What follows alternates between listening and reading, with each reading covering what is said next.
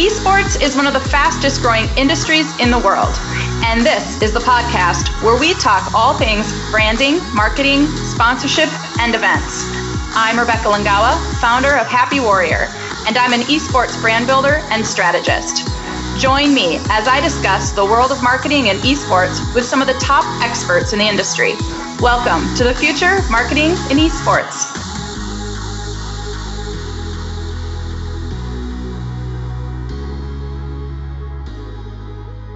Hi, and welcome to the future of marketing in esports. I'm your host, Rebecca Langawa, and with me today, I have Alex Huff. Alex is an inventor and a tech entrepreneur, and has actually been called a wizard entrepreneur by people he's worked with in the past. Right now, Alex is the Chief Technology Officer and co-founder of Fanticipate. Welcome to the show, Alex. Thanks for having me. How are you today? I'm great. So Fanticipate, what an awesome word. Tell me about Fanticipate, where that word comes from, and really what this piece of technology is all about. Thank you. And I'm glad you like it. We like it too. And it was one of those things where we weren't sure what the name was going to be. And so you go through those exhausting sessions trying to cross-reference domain names with what the name should be. But we really got to the core of what it is. And so the technology is a platform, really it's an auction platform, but it is the premier, which is also to say it's the only platform that allows for pre-event auctions and in-event auctions. Now, we do the post-event auctions. If you think of memorabilia as a sector, we do what you'd see on eBay if someone wants to sell Tom Brady's cleats from a game or something like that. But we do it in a different way where fans can get engaged and literally be involved in the game because they've already won those cleats while he's playing in the Super Bowl. And so it gets the fans, not just the ones that win, but even the ones who competed for it, to just experience the game in a whole new way where they literally feel they have a vested interest. And us being both Minnesotans, we think back to that Minneapolis Miracle. And if you would have owned Stefon Diggs' gloves before he caught that pass and won that game, and you'd be part of history. And so it does more than just what an auction platform is typically made to do, which is I'm a Uber fan, and so I can bid $6 million on a Mike Trout baseball card. Okay, great. But this is different because it adds components that are, it's both for engagement of the fan, but it's also, there's a speculation to it.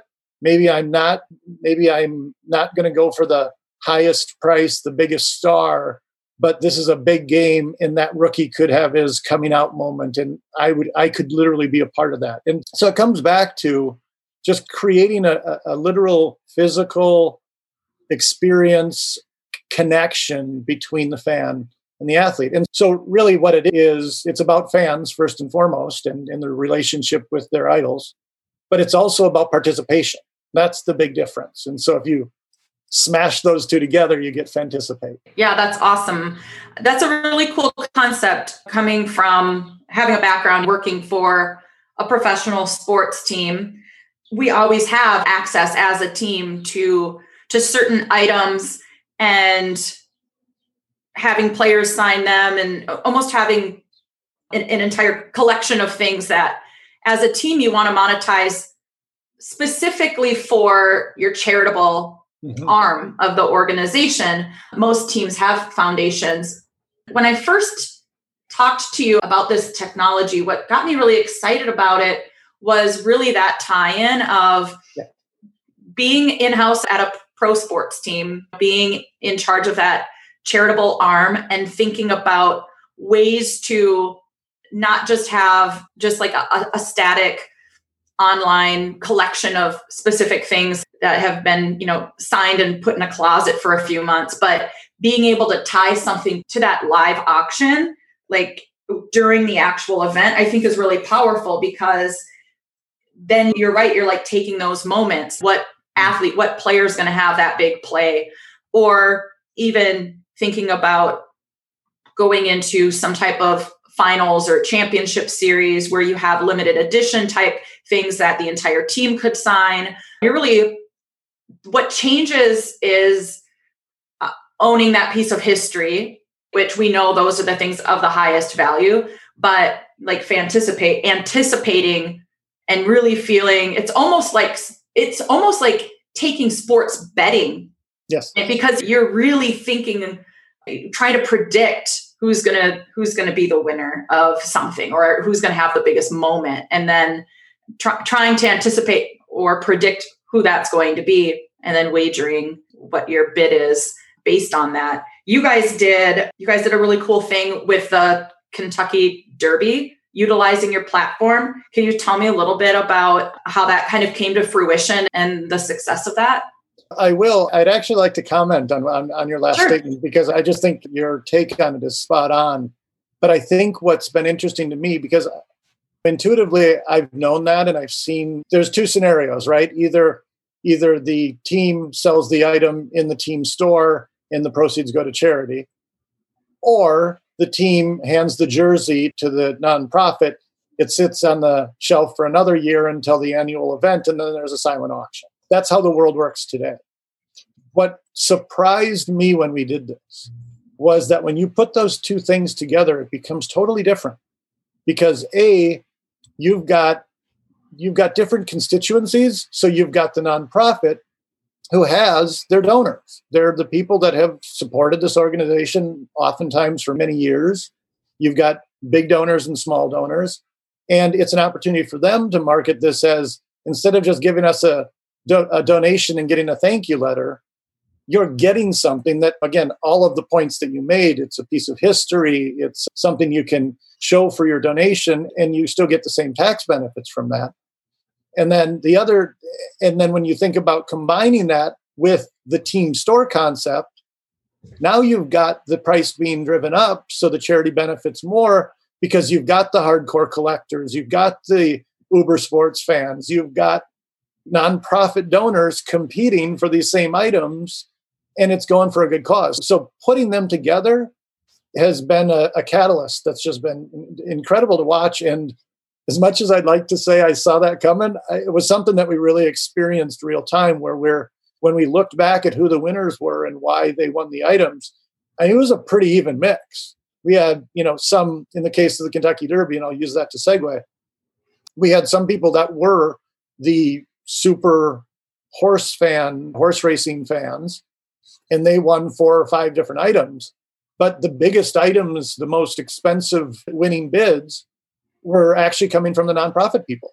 They were there, yes. So, all of the charities were related to the sport. So there was, somewhat of a crossover.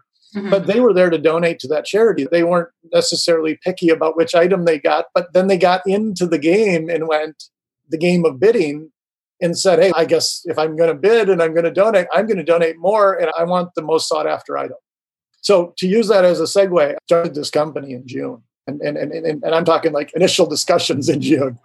And we set a big, hairy, audacious goal of, we're going to do this for the Kentucky Derby. My co-founders had patented this a number of years ago, and it had literally just sat on the shelf. And there were a number of things happening in the space, in the world. You could even relate it back to a little bit of COVID, where all of a sudden fans aren't in the stands. So there's even less personal experience behind it.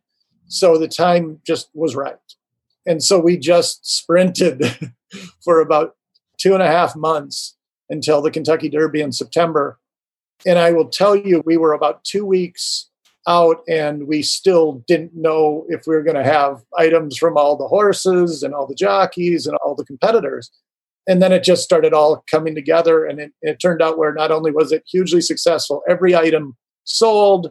I think the top selling item was a halter for $2,700 for the favorite, which was 'Tis the Law. And the funny thing is, the horse that actually won's halter went for $900. So back to that speculation thing, and back to one of the comments I wanted to make from your last comment. I want to be very clear, this is not gambling. It's like gambling, but it's not gambling. Right. So I think there was that. And part of it, too, was just people recognizing the concept. Because I think anytime I've been in multiple startups, and the hardest thing is always getting people to understand why it's different, or why they need it, or what's unique about it. And with this, we ended up being like the featured article in Forbes for the day before and the day of the Derby. We ended up getting some social media attention from people with millions of followers. And actually, ironically, Darren Ravel was one of the people that tweeted about it. And he's a sports gambling guy. It's like gambling, not gambling, but right. he saw the connection that you saw. It's the excitement is I'm very charitable. I go to a lot of events, traditionally go to a lot of events. Being at like a gala, doing the silent auction before the show, it's just like the same kind of cadence, right? You come in, you grab a cocktail, you walk through room after room or long hallways of tables, and you're looking at things that you can bid on and register for an app, and you're being notified of your bids going up or down. But then you sit down, you have dinner, there's a program. Then many of these have the live auctions. Those are the biggest prizes. And it's almost the excitement in the room of the live show aspect of the auction that it is. You get sucked into it. And there's a lot of that really fun energy. And I think as human beings, it's our nature to be competitive. What I feel like is this kind of carries that same type of an energy of that, almost like a live auction event in a room of people, but everything is digital, and it's while something immersive is already happening. And this is the future of marketing and in esports. And you guys have not crossed that bridge yet, but when we first had our conversation about this, because you're a serial entrepreneur, we've had conversations for years about things that you're developing and building, and we'll get to that later. But when we were just ideating around the potential of what this could do in gaming and esports, it just blows my mind. It blows my mind. And I know that this platform is going to be part of the future of marketing in the esports and gaming industry. That market, the memorabilia market, is almost non-existent right now in esports. Right. And you're right. The way the world is now, like, you're coming into your time with this, because everyone wants to be a part of the action. The reason why you go to a live basketball game or football game is to feel that energy or feel like you are connected some way to what's happening on the field or on the court. Now you bridge that gap. You can do that with this. You can sit on your couch, because it's where you have to be to watch a game now. You could sit on your couch with your laptop out or your phone out with the app and kind of follow along how the game is going and watch your bid, watch your item with this total sense of anticipation of, are they going to make the play? And it's just so cool. I think there's so many ways then to take this into the esports space. What are your goals there when it comes to gaming and esports? What opportunities do you see this being successful in that market? Oh, I think there's a number. And I will tell you, we made our mad sprint to do that first event, and we've done one since. But since then, I think we've actually shifted our focus away from more traditional sports to esports. And we have an event that we're not yet announcing, but coming up pretty soon, that will be our first foray into esports. This almost goes back to me as an entrepreneur. When I look at the opportunity, I look at some of these traditional sports and the entrenched relationships that you've got to compete with. And it's an interesting dilemma, because nobody's really defined what we do. So there are exclusive contracts for memorabilia, but they don't fit into these categories. But it's still navigating around. And of course, if you're the company that has that exclusive contract, you're making an argument that this is covered in that contract. And so there are more barriers to entry. And it's not that we can't work around those in traditional sports, but those don't exist in esports. And you also look at esports. I look at esports in terms of where it is in its life cycle. Mm-hmm. And it's not an infant, it's a newborn. We've got some signs that it's incredibly lucrative. We know how big the industry is. We know how many people are watching at any given moment, and the numbers are huge. But to me, it's like, if I'm going to enter into a market right now, and I'm Amazon or anybody else, I don't want to enter the e-commerce market in 2020. I want to enter the e-commerce market in 1995. And so I look at we're probably in the esports world, to use the analogy, in probably 1997. So it's not too late. And especially what we've got doesn't exist out there. So some of the things that we're doing to take advantage of that is reaching out around some of the esports events so that we can do that. There's often a charity component to that. So we're going to see that dynamic play out as well, where it's people that, even though there's not an established memorabilia market in the space, there are people that are supporting that nonprofit. There are people that are super fans. There are all of those things. And even I think there's even an opportunity around the sponsorships of a company or a brand that's going to an esports athlete. One of the ways, it's almost like you saw in crowdfunding.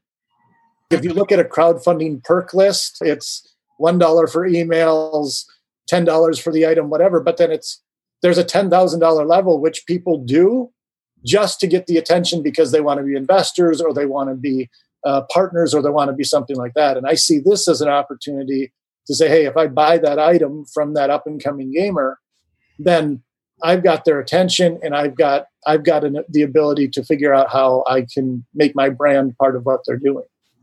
And the other thing that I think is encouraging about it too is, even though there are things that are embedded, say in Twitch as a good example, you can buy a t-shirt on Twitch, you can buy different items and even things like Patreon, where there are subscription-based things for exclusive content.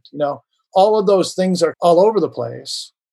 And there's nothing like this that's out there where you can just imagine you're watching your favorite streamer and they've got 14 kills. And so now you're bidding. And then all of a sudden now they've got 22 kills and the record is 26. So all of a sudden you're in the game. You're realizing the results as they're happening and you're able to own a piece of that historic run. And it's true with other sports as well. But in the esports especially, there usually is a physical or tangible thing that you take away from it. You're watching it on a screen, but you don't have a connection beyond what's happening in the chat room and social media and those things to cross that boundary and really help the esports competitors find new revenue streams, find ways to support their charities or their foundations, and to just build their brand by engaging fans.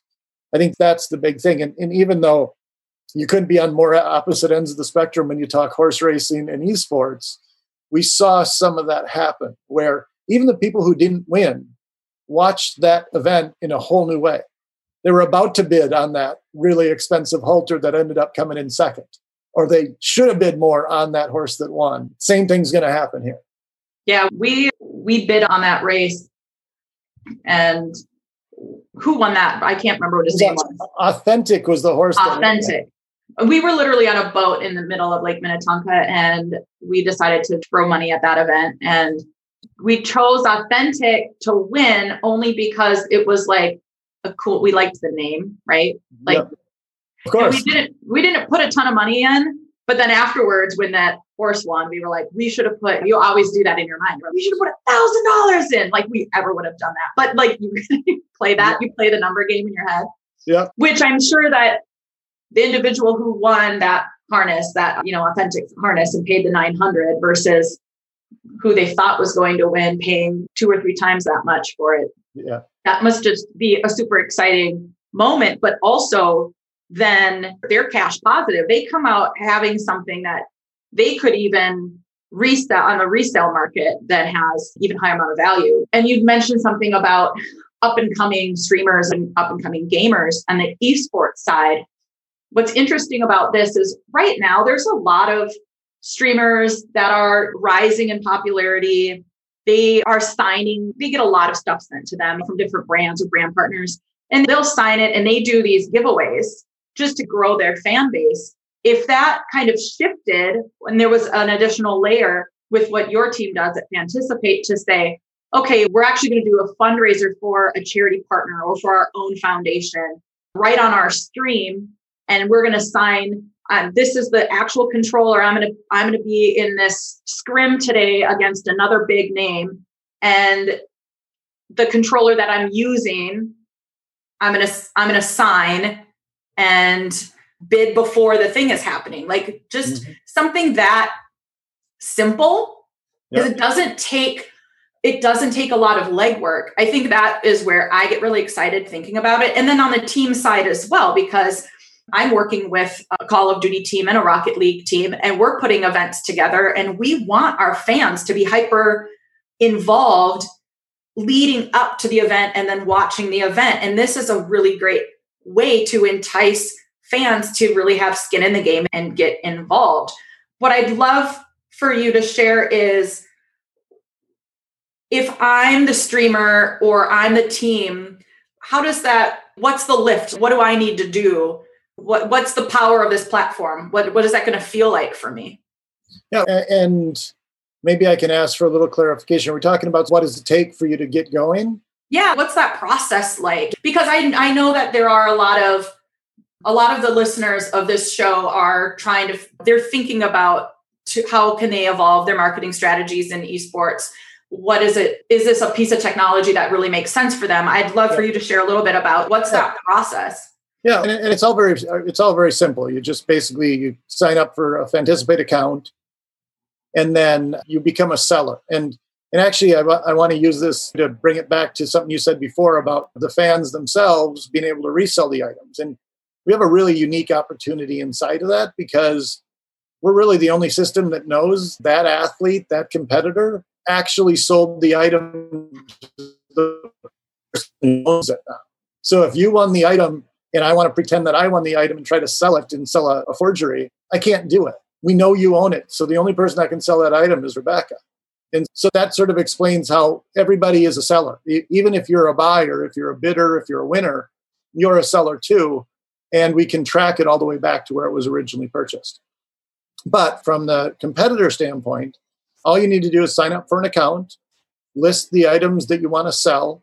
Depending on if it's an organized event, then the start and the end time is set for you, and all of the items end at the same time. If it's a in-event thing, even if a streamer was going to say, hey, I'm going to stream Friday night and I'm going to be on with these other 3 players and I'm going to offer that controller you mentioned, then they can set that it starts at the beginning of the stream and it ends at the end of the stream. So the bidding happens all at the same time. And I think, the thing that has also been interesting for me to observe about this is you mentioned the competition piece, and it really is competition for the people who are passively watching someone else compete. We all like to be there in the big game when they win and stuff like that, but it's still a passive experience. Here, you're getting to compete with other fans while you're watching someone else compete around something you love.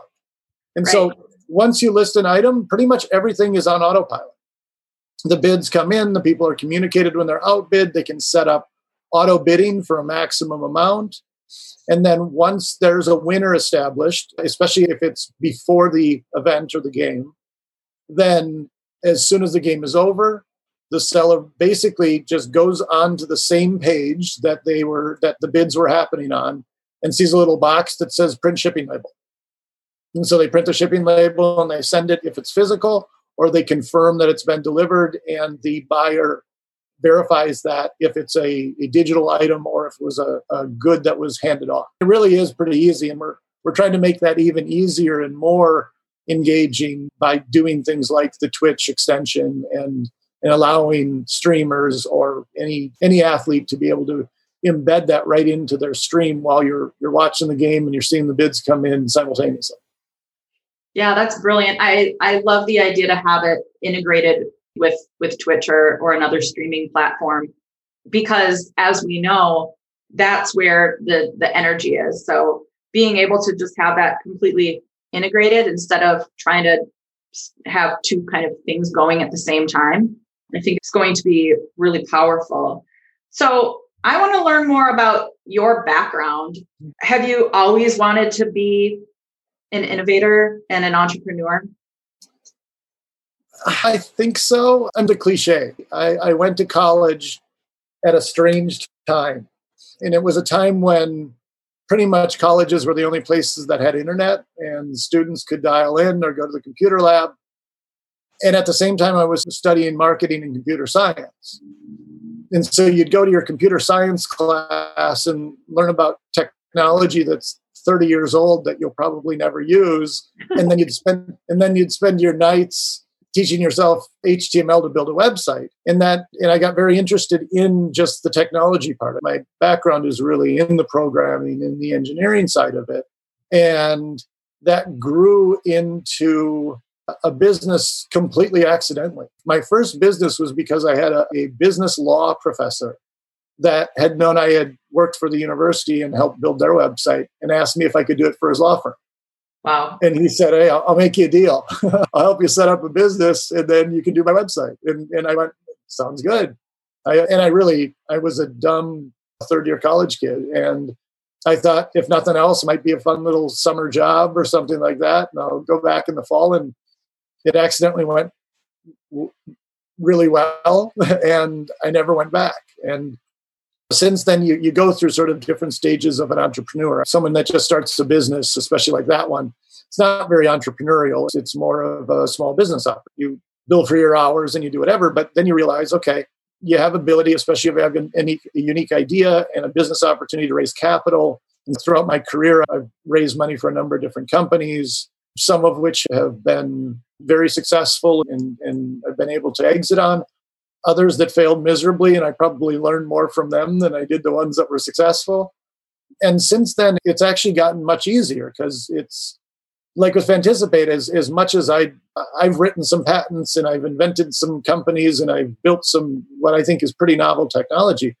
But here was a case where a couple of guys that had these patents but had no idea how to build the system went, hey, I know a guy. And that call came in and I said, okay, let me dig in. Let me evaluate it as if I'm an investor, because I invested in the company, but B, I also invested my time, and that's much more valuable. And so I'm not going to invest my time in something that I don't think has potential both to be a global brand, but also to have some sort of exit or return on investment over time. So that's been my background. And I love everything that I've done has been with the thread of technology behind it. Being in college when it was probably the biggest opportunity because you've got in so much on the ground floor and you're a dumb college kid. So you're thinking like, this is going to change everything. And trust me, when you're selling websites in 1996, you got to explain to people what it is. And they have no idea what you're talking about. So being that bright-eyed, bushy-tailed, dumb kid was not only did you learn a lot about business and what you need to do to make it successful, but it was also a time to dream. And as this is happening, you're seeing the Amazons come on board. And I bought my first digital camera there, not because I needed a digital camera, because I wanted to figure out this Amazon thing. This seems cool. And so it was a really interesting time. And it's funny, now we've gotten to a point where there are the Goliaths that are battling it out. And there are a lot of segments that aren't available. You're not going to knock off Google anytime soon or Amazon anytime soon. But you've got the Wild West that is esports combined with something that is new and I think needed for those competitors to build long-term fan bases, relationships, and build their brand. And I see it as I'm almost back to when I was the young, dumb kid. It's interesting because you've just completely touched on something I tell people all the time when the naysayers come to me about esports and gaming, and they don't see it yet as what it is, right? Like it's here, it's like right now. And you and I think we probably are the same age. So we were going through that college to career weirdness of growing up without the internet, without a phone in our hand. Yeah. But then our entire adulthood has been the growth of technology all the way to where we are now. So having the ability, and I worked for Space 150, which is a digital agency. We were selling websites. That was like our bread and butter. And what was super funny is I would have a prospect call with somebody and they would say, we don't need one of those. We're in the white pages. Yes. Right? Trust me. Yeah. And you're just like, well, this is the future. And you're so excited about working on something that's innovative and that is the future, like predictability. And you and I are similar in being able to recognize what the gaps are and then put solutions for it. So to me, it's just completely natural that you would have this opportunity in front of you with this product and know that esports is probably the best long-term application for it. Where I do believe like there's a ton of room for this in traditional sports. Like I wouldn't completely not invest time and energy there because I think there is a lot of opportunity, but the scalability, especially when you think about streamer application, because this is something that a streamer can do. If they can layer this into their Twitch page, if there's an integration within Twitch, you don't have to have 100 things a year. You could just do it a couple of times, once a month or once every couple of months. You don't even have to be the biggest name. You don't have to be a ninja. You don't have to be Shroud. Like you can just be you could be my son. You could be Roman Davis and just have your own little stream, and you've got your own little subgroup of friends and fans, and you could monetize that either, for yourself or towards your favorite charity. And I think that the scalability aspect is what makes this such a huge thing. But it's so funny because you're literally sharing what you saw right out of college and that type of a potential. And that's where I was as well. And I think that it's because for me, and you can tell me if you think it's a driver for you too, being able to see that evolution and be a part of it, that evolution early, has made me a risk taker in my career now that I'm grown and a mom. Like I see opportunity and I want to go for it because what an exciting time being in the late 90s, early 2000s and watching those types of things take off. Like when Netflix was a subscription box that would come as CDs to your door, right? And now it's global, huge global brand. Yeah. So tell me a little bit about, as that innovator mindset, what are the things you think really shaped your willingness and your drive to be a risk taker, to try new things? I think everything you said is pretty much my experience as well. If it would have happened 2 years later and I would have had my first corporate job, I think the die would have been cast. I would have been on a path that I wouldn't have jumped into things. I wouldn't have done that. But because I was doing my own thing, and I actually remember specifically in about 2006, it was my first company that I started that I went for outside capital on.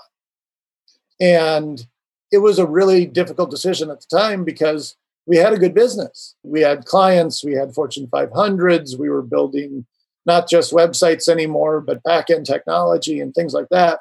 And it was really hard, but I went, this is why I'm doing this. And I think too, society as a whole has this path laid out for you, right? You study hard, you get a high school degree, you go to college, you get a college degree, maybe you go to some sort of, post-secondary, graduate program, or you go into law or medicine, and then you go work for a huge corporation and you start at the bottom rung and you try to climb up one at a time. And I was at a weird point where I was still dependent on those large corporations, but I was also able to see how averse to risk that they were when something seemed so obvious to me, and I couldn't convince them at times, and other things just flat out didn't make sense. I remember building and selling technology that the whole argument was, listen, you can build this app and it will do what you're doing in the physical world that costs you the same thing, and you can use it 1 million times over. And the company that we did it for built the app, it was a focus group kind of app. We built the app. It was hugely successful, better than anybody anticipated. And then they put it on the shelf and never used it again. So I was like, I guess it was good to sell it that way, but it didn't really play out that way. And I realized if I was going to really be at the forefront of this stuff and be able to just satisfy my own intellectual curiosity, I had to be in the game. I had to be willing to take a risk and live or die by whether I was right or not, and whether or not I could find the market and raise capital and all those things. So it's funny. I just think you learn so much by just throwing yourself in the middle. It's the old parable of getting thrown in the middle of the lake so you learn to swim. Yeah. Say yes and figure it out later. That's it. You just start paddling. You just start crashing around, and then you go, okay, where's shore? I think that is a very good analogy for being an entrepreneur.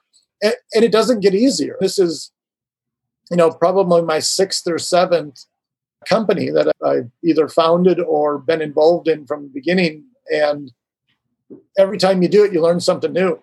And esports is one of those things where I am a gamer. I have watched it. I do enjoy it. In fact, I play Fortnite with my 8-year-old daughter and my lead engineer and his 10-year-old son, and we form a Fortnite squad. And it is like the highlight of our week. So I understand the impact it has on just social behavior and being able to stay connected with people. But learning the business side of it is a whole new piece that I'm learning very quickly. And to me, it's again like not knowing that e-commerce was going to be what it is today. I feel like we've got the same thing. We've really got that opportunity right now, and we're on the forefront of it. Tell me about some of those other startups that you've created. Are any of them still active? Are you still involved? Have you sold them off? I'd love to have an understanding of some of the other things that you've developed in the past. I think there's a common theme. All of it is thinking about things as a marketplace, thinking about how to bring a certain affinity group or interest area together. And some of them have succeeded for a while and then either didn't hit that point where they were going to have an exit or long-term potential that I wanted to grind it out. And I think it's part of that entrepreneurial life cycle too, is I at least know who I am. I know I love the startup. I love when we have to look around to figure out who's going to take out the garbage. That environment, I'm willing to dig in and I'll outwork anybody. And so I like being involved at that stage. And once it becomes a little bit more mature, I recognize that that's when the discipline and the sort of governance that goes with a larger company becomes advantageous. And so that's always been my driver. And in some cases, we've launched and we've been on a good trajectory, but we didn't hit cruising altitude, which is really where you need to get to before you can hand it off to somebody else, or you can start to hire professional managers. Some of them I have sold, and that's been very fortunate, and I've been lucky about that. And the one that I am still currently involved in that I really started from scratch is a company called Givor, GIVVOR.com. And again, as we talk about nonprofits in this space, it is a platform that brings donors and nonprofits together. And really, the whole benefit is that oftentimes, especially, it's really not that different than the driving emotions behind Fanticipate, in that you're giving online, you're not connected to the cause that you're supporting or the people that are benefiting or the organization itself. And our system is different in that when you donate, it makes you part of a community. It allows you to see other people giving. So there's complete transparency around it, which is a big problem in the nonprofit space. See Jeffrey Epstein Foundation if you want. And it solves a number of those problems. But the main thing that it is just connecting technology, because it gets even worse when you talk about things like private foundations or donor advised funds, where now that donor is 2, 3, 4 levels away from really the outcome or the impact that they're trying to have. So it's a great project. It's doing really well, but it's a little bit more mature. And whether or not I should have said yes to Fanticipate when it was brought to me, I couldn't not. It was too intriguing for me to pass up on. I love that. Yeah. When you reached out to share what you were working on, just to catch me up on life and what was happening with this new startup, it got me excited. I feel like that call, we really discovered there's actual opportunity in gaming. There really is some huge opportunities in that space. And then bringing Wim into some conversations, who Wim Stocks is a real close friend of mine and the GOAT of the gaming industry, to have a reassurance. Because sometimes you just are like, you want to run the concept by a couple people before you really dive in with both feet. So having conversations with him, and then him, based on his experiences, way more robust than mine in the space, for him to start getting super excited. Everybody that I've talked to about this gets really excited. And that's where, you're onto something. where it just becomes like, it is work, but it doesn't feel like so much work because you just get that itch to bring something to fruition. For our listeners, if they want to learn more about Fanticipate, where do they go? Yeah, just go to fanticipate.com. And you have an app as well? We don't yet. It's in works. It actually got pushed back in the priority list because we're targeting the Twitch app first. Okay. But it'll be available soon. I don't know if it'll be ready by the end of the year. We're with this event that's coming up. We're trying to do that Twitch piece, and so that's been prioritized ahead of it. And then if somebody wants to reach out to you personally, how do they get in touch with you? I'm available on LinkedIn, so you can find me there. You can also reach me at alex@fanticipate.com and any of the other methods. So I'm pretty good on LinkedIn, but sometimes it's better to email me. Yeah, LinkedIn's been just crazy. I'm finding just so much growth and success in business conversations. Maybe you should work with LinkedIn and help them figure out how to really restructure and advance their UI and UX. Unfortunately, that would mean I have to work with Microsoft. And so I don't think I have the patience for that. Oh, that's right. No corporate for you. Awesome. This has been just an awesome conversation. Thank you so much for coming on and sharing about Fanticipate and a little bit about your journey. It's so refreshing to talk to other people that really lean in on being disruptors and solving problems that exist in the world and taking something that the original idea was in traditional sports and now moving it into an esports model is just so rad. I love it. And I know for a fact that the deeper Fanticipate gets in esports, you're probably going to come up with 3 or 4 new business ventures to fix and fill other gaps within the esports industry in the future. So I'm really looking forward to seeing what's ahead for you, Alex. And thank you so much for coming on. Well, thank you so much for having me. And I'll even extend it further. I think you said it perfectly. You see something that you intuitively think is a really good idea, but you've got to run it by a few people before you prove your own sanity. And I can tell you and 2 others were people I reached out to immediately before I had even agreed to do it. And because of your reaction and the others, I went, okay, my intuition, I think, is right. Awesome. I'm grateful to be a small part of that journey for you. Great. I hope you have a great rest of your day. Thanks so much. You too. Thank you.